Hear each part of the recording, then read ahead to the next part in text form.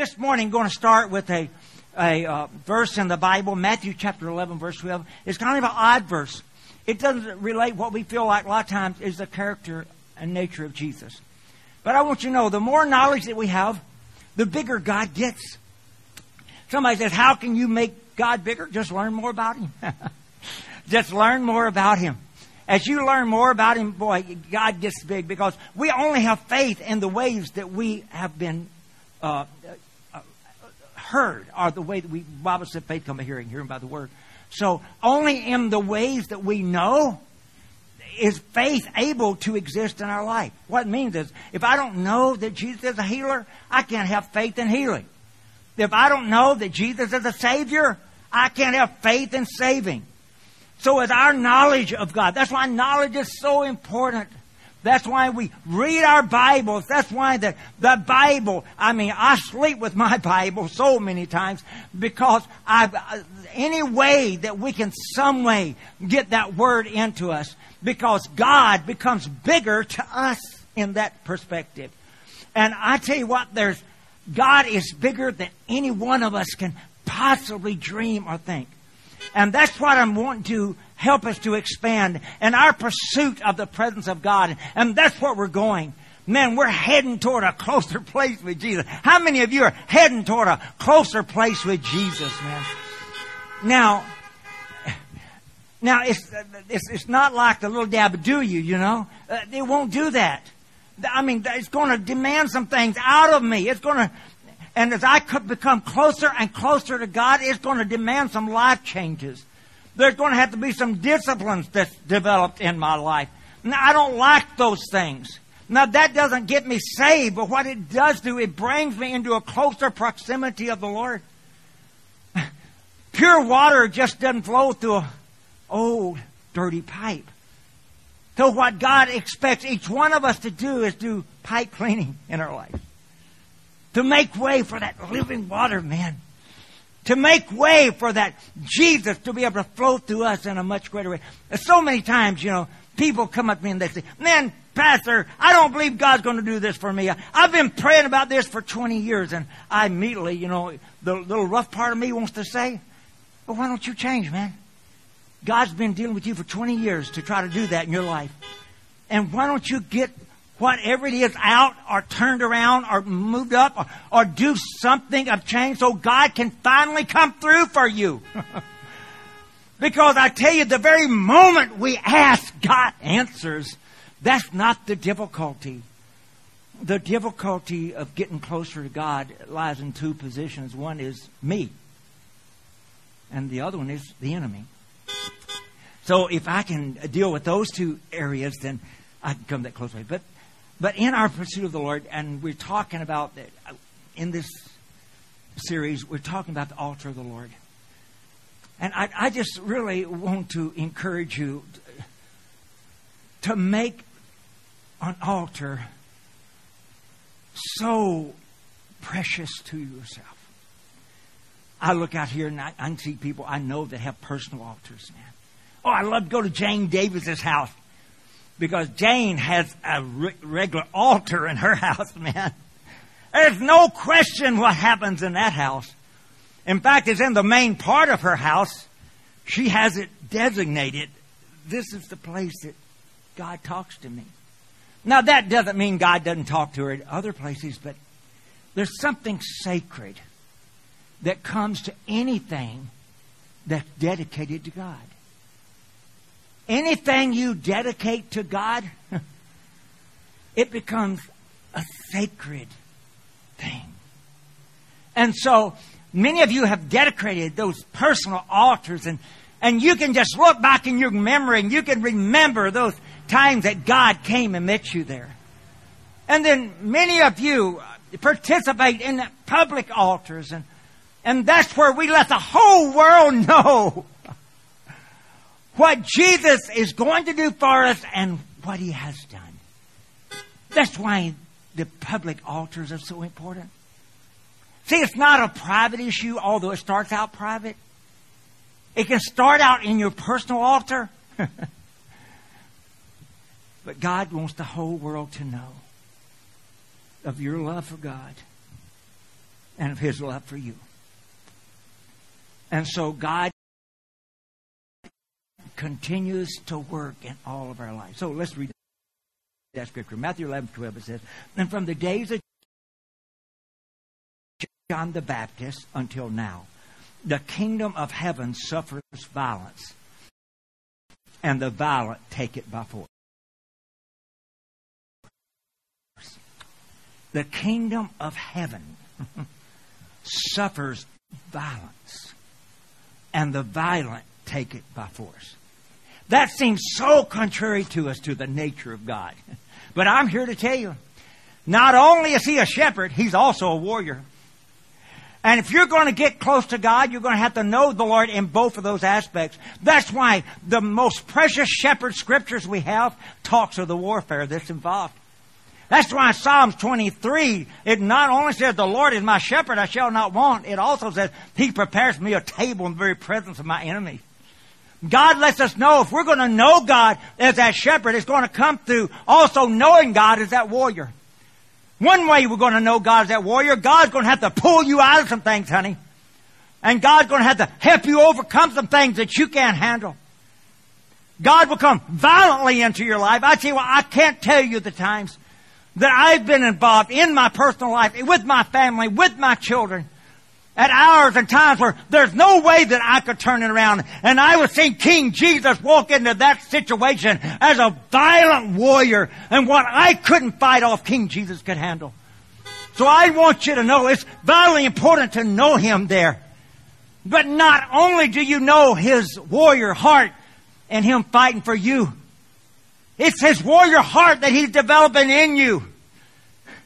Everything you complain about, God wants you to fight. Everything that had become a complaint in your life, God wants you to push it from the place of complaining about it and begin to fight it in His power. The kingdom of heaven suffers violence. But God has a violent group that's going to take it. Everybody say, take it. It's going to take it by force. We don't want it that way. We want our walk to God where God hands it to us.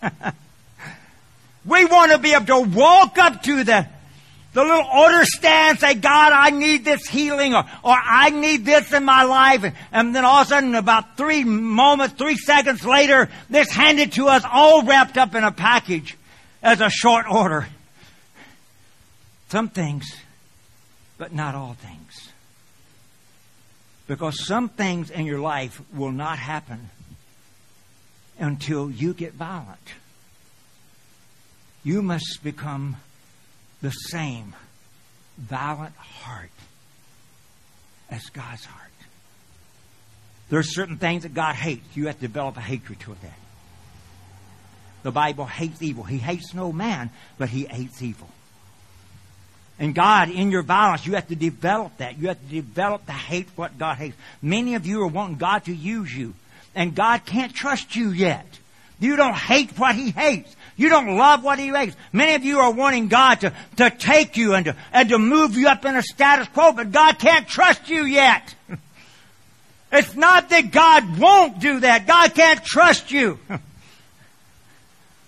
And the way that we become trustable to God is that we learn to hate what God hates and we learn to love what God loves. And if I hate what God hates, that means whatever I'm doing, whatever job I'm on, whatever circumstance, whatever position, God can trust me that I will be there with His heart. Not a compromising heart, but a heart that's like unto the Lord. I want to talk to you about that in our close. I only have a few moments. About 12, I think, 13. I want to talk to you about those 3 violent places. And I talked to you a little bit about that last week. The first one is the violent place of learning to wrestle with God. I'm going to ask you, what are you afraid of? What has a hold to your life? Why do I do what I do? What is my true motive behind it? Am I trying to prove myself, or am I really trying to bring honor to God? Am I trying to some way strengthen my own value, or am I truly trying to bring glory to the God? I have to ask myself that. That's what we do as we be violent-hearted. We wrestle with God. I told you earlier, but the Lord was just talking about that to me so much last night in the midst of the night. Hey, the Lord kept saying to me, Jerry, I cannot flow through dirty pipes, is what God kept speaking to my heart. Now, and I know what He was making me think of, because not long ago, my pipes, where I live at, they very often they get pipe breakage, even on city water, pipe breakage. And when it does, we get all this red muck that flows through what would normally be clear water pipes. Well, over the period of years, literally, my pipes in my house became so stopped up that many of the faucets, which I would expect to have a lot of power, they lost their power, honey. When I turned the faucet on, it'd be a trickle. And simply because of what had been going in that pipe should not have been in that pipe, and it collected and built up hindrance to what should be flowing there. And so what I had to do what was unnatural, man. Had to go and had to cut the lead pipes into my house. I had to find the place to enter it, and I had to buy a chemical that I wasn't aware of, and I had to pour it by gallons into that, and had to go through what they call a house flush. I had to flush my house. I had to flush that garbage. I'm telling you, that's what God's saying. There's just some of us that've got to have some stuff flushed out of our life if we're going to get God the way we want God. If you're going to meet that desire that God has put in your heart for Himself, some of you will spend the rest of your life keeping that dirty stuff in there, but always wanting that desire for God, always wanting that place with God. Then others of you will realize, I'm going to have to do some things that are unnatural. I'm going to have to find a place to cut into this thing. I'm going to have to I may even have to bring some things in that I've never had in my life before. I've got to get this junk out of my life. This that's hindering me from being close to God. I've got to get it out. And I'm going to go through a flush of my life that God can begin to flow through my life in Jesus' name. That's why the Bible says that God gives us desire and power. You see, God not only creates the desire in your heart for more of Him, but God also gives us the power to change our lives, to become where He can come. It's that I get out of my life. I'm not talking about being saved. Let me say that. I have to keep repeating that. I'm not talking about being saved, but I'm talking about being close to God. You'll never, ever get close to God with garbage in your life. In fact, it's just the same. I used to teach on this years ago. And when we were in the sanctuary, I taught it in this way. I would take a clear glass of water. Oh, you could see it. Usually a hot time when I was ministering on that.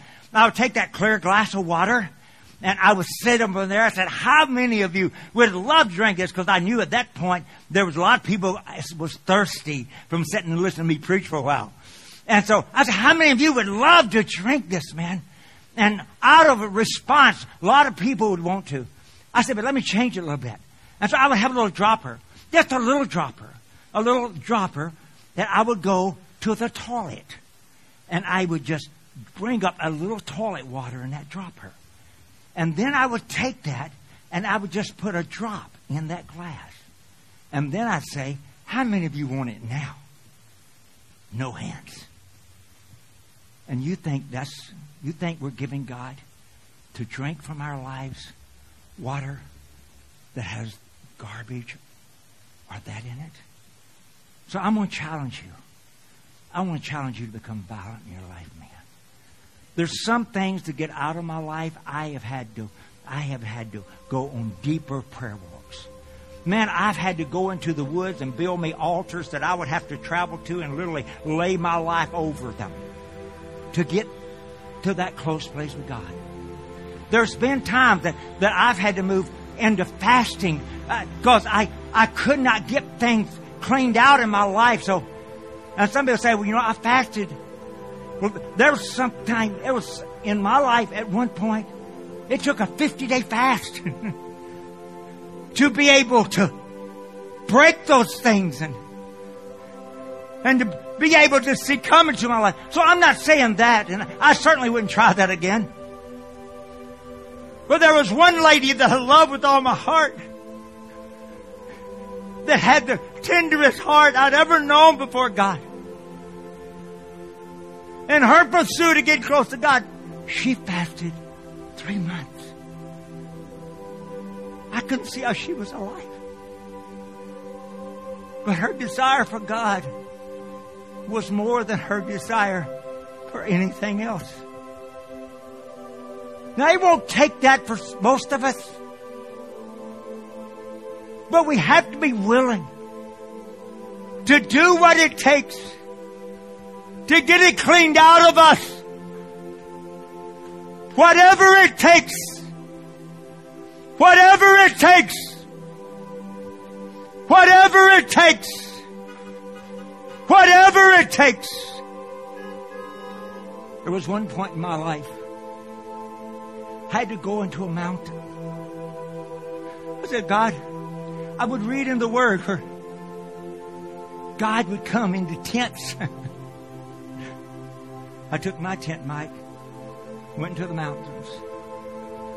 I went in that tent that day and I said, God, I will not come out of this tent until I come out with you.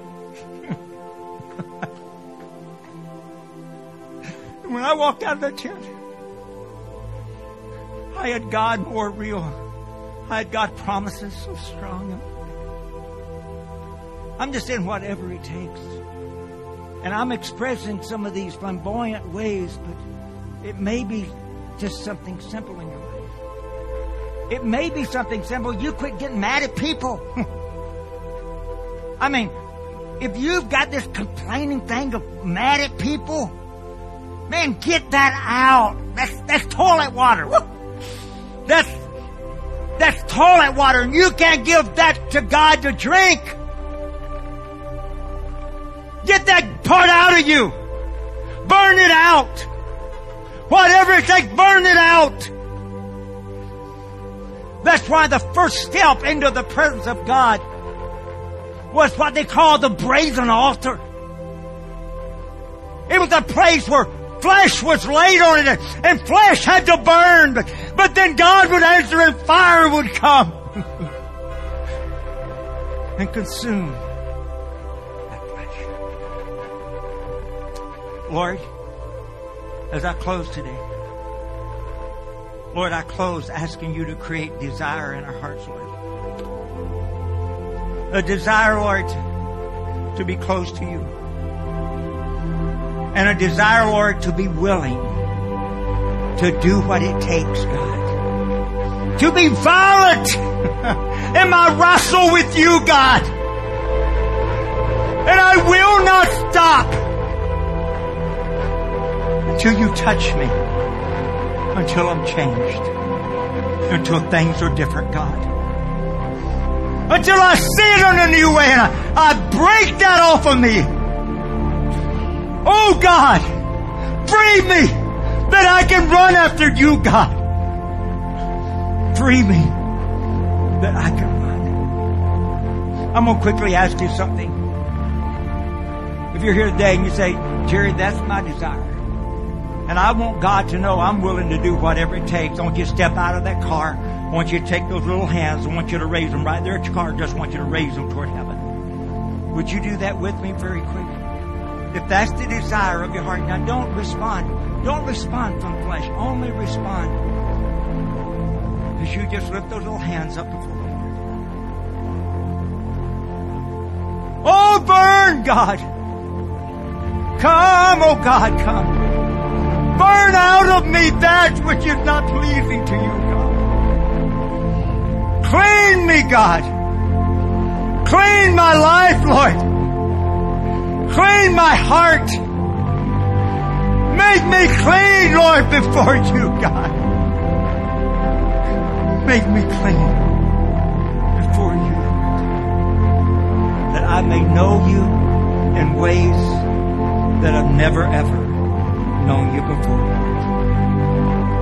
In Jesus' name.